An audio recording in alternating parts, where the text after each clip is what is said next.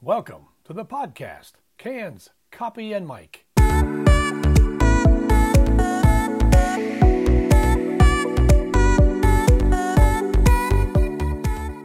My podcast, Cans, Copy, and Mike, is designed to be an uplifting visit with people that are the energy of our country, people of ambition that make America work, people that do things that are fun, things that are helpful, professions that are interesting and sometimes dangerous, people that will engage your mind.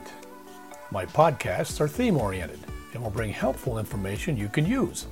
We're not selling some mysterious new lifestyle or trying to convince you to change yours. Cans, Copy, and Mike is simply a nice visit with people I think you're going to like and maybe even admire. The show is a throwback to a time when feature news was done very well. News that brought more than just information to the masses. My guests will entertain you. They might inspire you, and at the very least, they'll keep you engaged with their stories. So put on your cans and enjoy the show. I wanted to do a podcast with a veterinarian because, hey, who doesn't love animals, particularly people with pets? And 67% of Americans are pet owners. That's 85 million of us.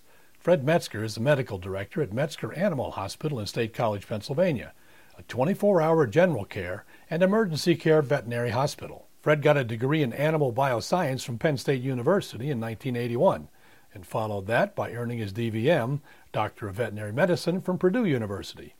Dr. Metzger is a member of the Royal College of Veterinary Surgeons. He's also a DABV, Diplomat of the American Board of Veterinary Practitioners. He's been practicing veterinary medicine for 35 years. He also travels the globe lecturing on the topic of clinical pathology.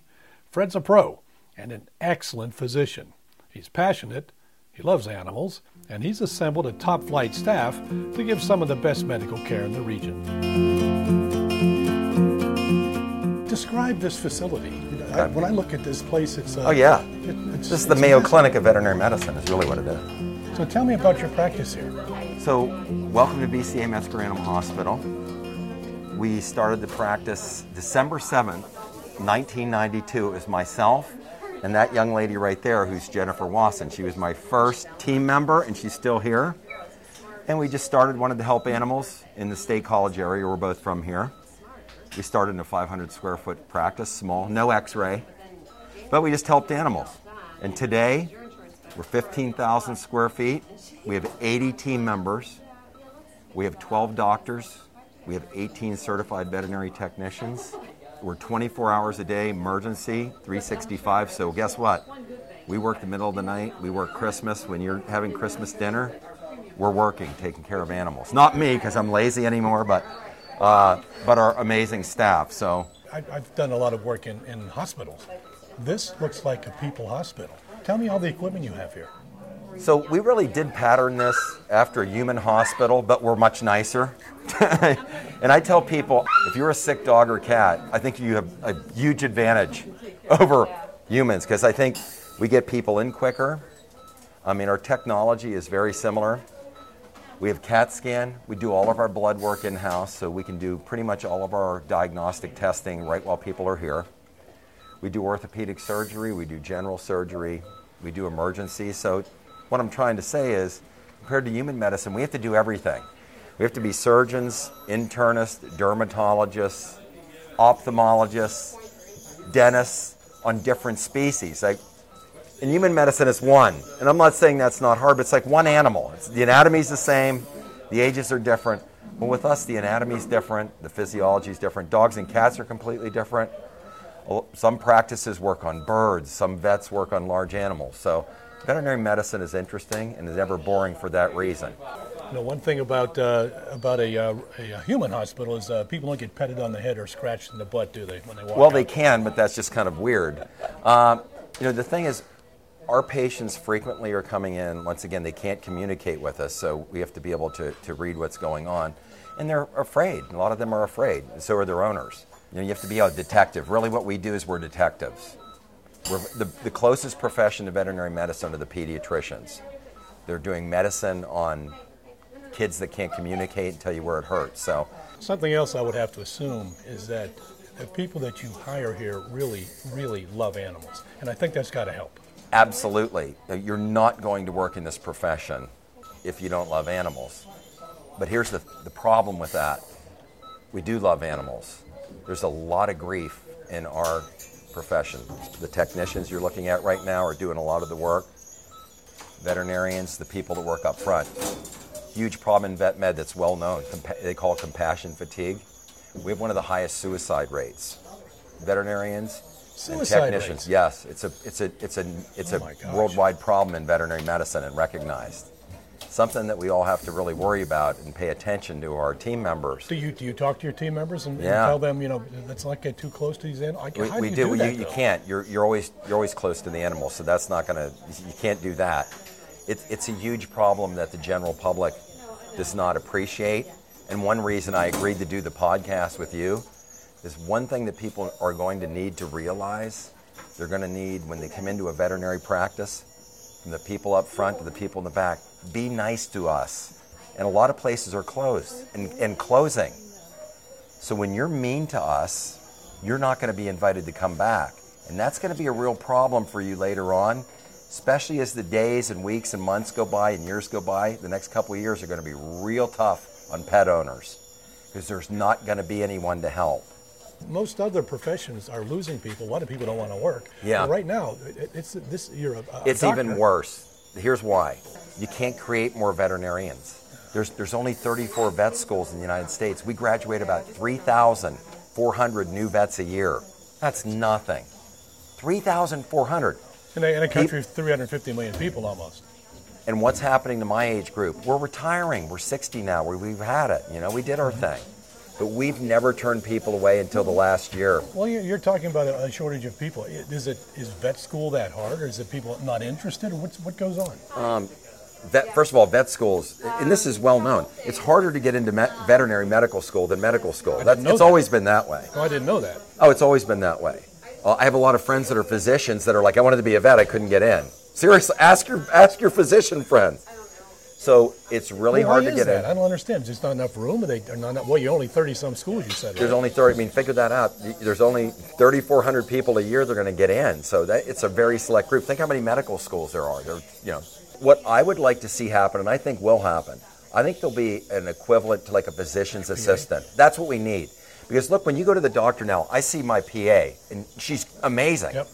I prefer to go to her. She actually cares. So veterinarian PA is what that's really what I predict, that there will be an in-between degree that will be licensed, which will help us because the physician's assistant, the veterinary physician's assistant, would be able to do a lot of the things that veterinarians are doing right now. There's more of them. I think they'd have better professional satisfaction. They could get paid more. They could do more. They're clearly capable. I would put our vet techs against anyone. Have you created that kind of person in your practice? I think there's... So yes. You've created PAs? Our practice could be... I mean, most of the people that you're looking at could do that job. There's no question they already are. So I see now there's a dog laying on the table here with the gentleman... What is it? Brushing its teeth or grinding? Yeah. Well, that sound might sound a little bit familiar because when you go to the dentist, Yes. So that's Steve, who's a certified veterinary technician. And we have Kayla. So Kayla's doing anesthesia. So you have two people working. Well, you have to because you should have that. Why is that? With pets, we have to anesthetize them to do a dental procedure, a proper dental procedure. A dog is not going to lay like that and have their teeth worked on like that by choice. And this is a greyhound. This is a retired racing greyhound, and they get a lot of dental problems. They're well known for their dental problems, and all dogs have dental problems. Dogs aren't brushing their teeth. Cats aren't brushing their teeth, at least properly. And the other thing is, to do a good oral exam where we look for loose teeth, broken teeth, tumors of the mouth, we do dental x-rays. We do that a lot, just like they would do on you and I. So this is really the same procedure, but obviously we have to do anesthesia to do it properly. So that's what's going on. What about a cat, Fred? You do the same thing with a cat? Absolutely. If you could imagine, let's take a cat and try to clean their teeth without it. I mean, that's never going to happen, as we all know. Up with that, yes. So this is an anesthetic procedure. So we do blood work beforehand because the animals are being anesthetized, which I like as a health check anyway. In my opinion, every animal should get blood work every year. You and I get it when we go to the doctor. These guys, you know, they're aging once every 7 years or 1 year to 7, whatever you want to say. Yeah. They should get it every year. So when we're doing a dental, we're doing it for that reason. Gotcha. And as a pre-anesthetic. But, you know, oral health is extremely important. That would be my question. I'm thinking, Yeah. what does a dog need a tooth exam for? But I guess it's... If you could imagine, they're eating. big. Look what they're eating. They're not brushing their teeth. They're going to get dental disease. I mean, I go to the dentist every 6 months. I'm brushing, flossing every day, and I still will have problems. I get cavities. So same thing with these guys, and it's just a hugely important part. But what pet owners need to realize, do they really need anesthetized? Yes. Yeah. If you're going to do a real dental procedure, but we're going to chart each teeth. We're going to check pocket depths for the periodontum. If I'm just an average Joe coming in with my dog to have his teeth done, and I hear all the different work you do, I'm thinking to myself, oh my God, this is going to cost me a fortune. Well, but it seems like it's worth it. What's interesting, people will say this, a dental might be $400 to $700, not uncommon, and people are like, how could that be? Well, our philosophy is like, what would I do on my own pet? When I think of this then, when I look at the care that you provide here and I see operations going on and teeth cleaning, I know I have insurance. Yeah. I get it from my wife actually. So how does a pet owner, how do they compare, how can they afford this? There's different things, I guess I would say. One is, pet insurance should be much more popular than it is. In the United States, it's still about 3% of pet owners. You go to the United Kingdom, which I do some talks there, you're looking at 70, 80%. Sweden, almost 100% of pet owners have pet explain insurance. that then. When should I get pet insurance? Right when they're puppies or kittens, because that's when you want to start. You don't want to take a 10-year-old dog and try to get pet insurance. It's going to be really expensive. So what I tell everybody, you get a new pet, you have to get pet insurance. You're going to have emergencies. You're going to need dentals. Things are going to happen in the middle of the night. All right, I have to pay a certain amount of money per month for dog, health insurance for my dog. And I'm thinking, well, that's a lot of money. But then when I bring the dog in to have anything done, oh my God. It's the same thing. It's like you'd be better off doing pet insurance because then you're putting that money away. And I'm going to tell you right now, you're going to need it. So it's not unusual then for a pet owner when they pick up their pets to have a bill that's over $700. That's not uncommon at all. Okay, Fred, I see this looks like where we are right now in the OR. It looks, again, like a number of operating rooms I've been in to do video work in the past. You've got 2 crews of people here. There are beeps going on. The dogs are being monitored. And you've got some pretty serious surgeries going on. Can you tell me about the surgery capabilities of Metzger Animal Hospital? So we have 2 surgery rooms. So this is our soft tissue surgery room, and then we have an orthopedic room, which is over here. So the orthopedic room obviously is going to be broken bones and cruciate ligaments and things like that. And then in this room, soft tissue surgeries are going to be things like abdominal exploratories, an animal ate something, spays, neuters, but we also do, sometimes we'll do chest surgery in here if we have a mass in the chest. So we do a lot of things in here. It's an important room. We have a tower over here to the right. This is our laparoscopic tower. So we do laparoscopic surgery like they would do in people, where you put the camera in. We do that. Oh my gosh. Jennifer, that you're seeing right here, is our veterinary technician and employee number 1. Oh, yes, yes. So she's monitoring the dog in front of you right now. This dog's going to get a laparoscopic spay. So we're going to spay her, but we're going to do it with a laparoscope. So we won't have a giant incision. But you can see the monitors. Jen's monitoring pulse, respiration, pulse oximetry. Just like a regular hospital. End tidal, same thing. You see this is a ventilator. All of our animals are on a ventilator. Yep. We use sevoflurane. And I see the dog's been shaved. And Dog's shaved. We got the iodine just like people would get, right? Yeah, exactly. We got a blood pressure cuff. That's a blood pressure cuff. We have a heated surgery table, or we will. And so we want to watch body temperature. They'll be monitored. It's very similar. Surgery's surgery, you know. So we've got a neutering going on over there and a spaying going on over there. there. So these 2 will never meet on a social. Well, they can now. It doesn't matter. They can meet. Right. They might. Maybe there'll be an app they can get together. I don't know. They won't need to worry. Control going on here. That's right. That's what we're doing. This is very impressive. And if Mike, if you want to follow me a second to the orthopedic side, you'll see the rooms look the same, but there's some different. Now this is your scrub room, right? This is a scrub room. So we have a separate scrub room where we're doing our surgery, scrubbing our hands. We're putting our gowns. You noticed in there, everybody has a surgical gown, a mask, and a cap. Just like in a regular hospital. It's the same thing. Yeah, very nice. This is our orthopedic surgery room, which looks a little bit different, Mike. You're right in front of us is there's this thing that looks like a C, and they call this a C-arm. This is a fluoroscope. So this is like a moving X-ray, and this will allow us to do certain procedures, like put orthopedic screws or drive pins and actually watch it while we're doing it. So in there, my wife is allergic to animals, and so have not had a dog. And this is, when I walk into this room, I'm just amazed. Yeah. That you use this kind of equipment to service your patients. I'd see a dog going into what is this? I know they're cages, but they're recovery? In the recovery, so in the post-op period is very important because that's when bad things can happen. So we want to watch our animals very carefully. And what you're looking at, this is called the bear hugger. This is a warm thermal blanket, an air-heated blanket, because hypothermia or low temperature is one thing you worry about in the post-op period because animals can't shiver yet. They're waking up from anesthesia. You can see our patient here has a tube, an endotracheal tube. So our technician's going to watch for that because obviously as you wake up, it's a beautiful dog. So as they wake up, she's going to watch the color, and whenever he starts the color of the mucous membranes, when he starts to wake up, we'll need to remove that endotracheal tube. So will she stay here? Yeah. She'll stay with the dog? Until he's awake. Yeah. Until he's awake. And what's his name? This is Henry Baxter. Henry Vaster? It's a beautiful dog. Oh, for God's sake. Beautiful lab. All right, Fred, we're walking through two doors. I see a sign here, rehab. Did dogs really need rehab? What's with that? And Mike, this is not like alcohol drug rehab. That's one of the reasons I love veterinary medicine. None of our pets are alcoholics. None of them are drugged. None of them are rehab. And none of them have beat up anybody. All right, that's why we love pets so much. So our rehab center is really about orthopedic rehabilitation. So you can see we have a water treadmill, an underwater treadmill. That's got to be 4 feet high. Yeah, I'll tell you, it really helps. Gallons? We use it in animals, mainly dogs, that are in a post-op period or have arthritis. So if you can imagine you had knee surgery, those animals are going to need physical therapy and rehab just like you would. So what we'll do is we'll put especially the larger dogs into we call it the fish tank. We'll fill that with water, which takes the weight off their limb. And then there's a treadmill that moves, so they have to walk. It's inside the tank that moves. It's inside the tank. So they have to move. They have to move. That way it gets their joints moving. It takes the weight off, so it's less painful. We use it for arthritis and a lot of other orthopedic injuries. Like a professional athlete does the same thing, It's exactly what it is. How many gallons is in that tank? I have no idea. It's a lot. Looks like almost 200 gallons. You could get in there yourself if you wanted to. I would recommend against it. Is the water heated for the dogs? Yeah, the water's heated. Yep. Oh my God. It's amazing. It's just another instrument we use to get the animals back to recovery as quickly as possible. So you could actually put a little wiener dog in there or a Great Dane. That's right.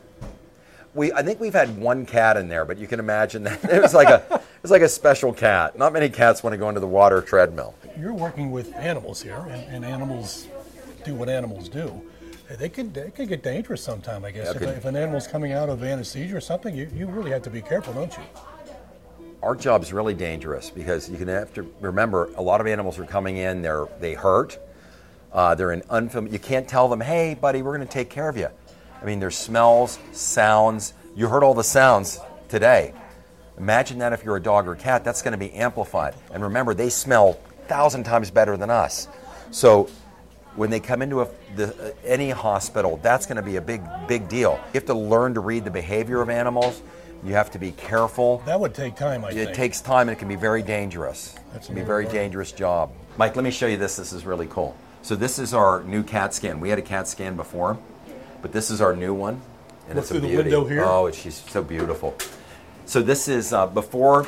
Oh, wait a minute. There's a sign here. CAT scan. With Don't a say cat. it. Don't say. Oh, for Don't say, does it do dogs too? I can't handle that anymore. I've only heard that 1,000 times. Can you find cancer with You can the find dogs? cancer a lot of times, especially in the chest. Well, that's a question I have. People come here and you treat dogs for cancer. Oh, People very invest commonly. that kind of money. Very common. We do a lot of chemotherapy. Dr. Koshko does chemotherapy every day on pets. Very commonly. How We use a lot of the successful is same. that? It's amazing because one thing is the pets do a lot better because they don't know they have cancer. So they don't worry about all the mental anguish of having cancer. They just know they don't feel well. So I think it's amazing. It depends on the type of cancer, obviously. Some are more aggressive and you're not going to be able to do much. But lymphoma, which is the most common cancer in dogs and cats, a lot of times we can, with chemotherapy, we can add a year to their life, and you might be like, well, I would never do that. But if your lifespan's 10 years and you could add 1 year, that's 1/10 of your lifespan. So if someone said to you, I think you probably live to 80. We could add another 8 to 10 years to your life. You do it with minimal side effects. Plus, so if people have the money and the financial wherewithal to do it, I guess we have a lot of people do chemo. Depending on the size of the dog or cat, I'd say you're going to spend anywhere from $3,000 to $5,000. So people do this with cats as well? Absolutely. Was there any difference between a cat owner and a dog owner? I think there's huge. No, absolutely. I think. Is there? What? I mean, not to stereotype, but let me. Go ahead. I'm a dog person, okay? Do I like cats? Of course I do. But I also recently owned 2 pet rats, which is a whole nother... Oh, there you go. Yeah, I know. The rodents. So, why do I like dogs? I like large breed dogs. Just they're loyal. They don't expect a whole lot. And they just love you, I don't think dogs are as smart as cats. Dogs are just like, buddy, you're home. I just left 5 minutes ago. They think I'm going. A cat, in my opinion, I think they're more finicky. I think they're like, listen, you're in it for me, not the other way around, buddy. But dog is like, they're in it for you. A cat's, you're there to serve the cat. Well, they make it very clear. So that's my hint on dogs and cat owners. I think the dog owners are, I don't know, maybe easier going. I think the cat owners are more observant generally. I really do. The problem, Well, so then the cat owners are kind of like the cat. I do think dog owners they're like more the dog. intelligent than the dog owners. Once again, I'm a dog owner. You're going to get killed Well, for I'm a that dog owner, so I'm saying that. I say I belong in the group. Fred Metzger said that. Not Yeah, I did. Michael Schaefer. Well, and the thing you should know, too, is in feline and canine medicine, it's definitely different. Cats are much better at hiding disease. So when someone brings a cat in, they have more advanced disease. Because think of what a cat does for a living. They don't do anything. They lay around all day. So they're not going to show a whole lot.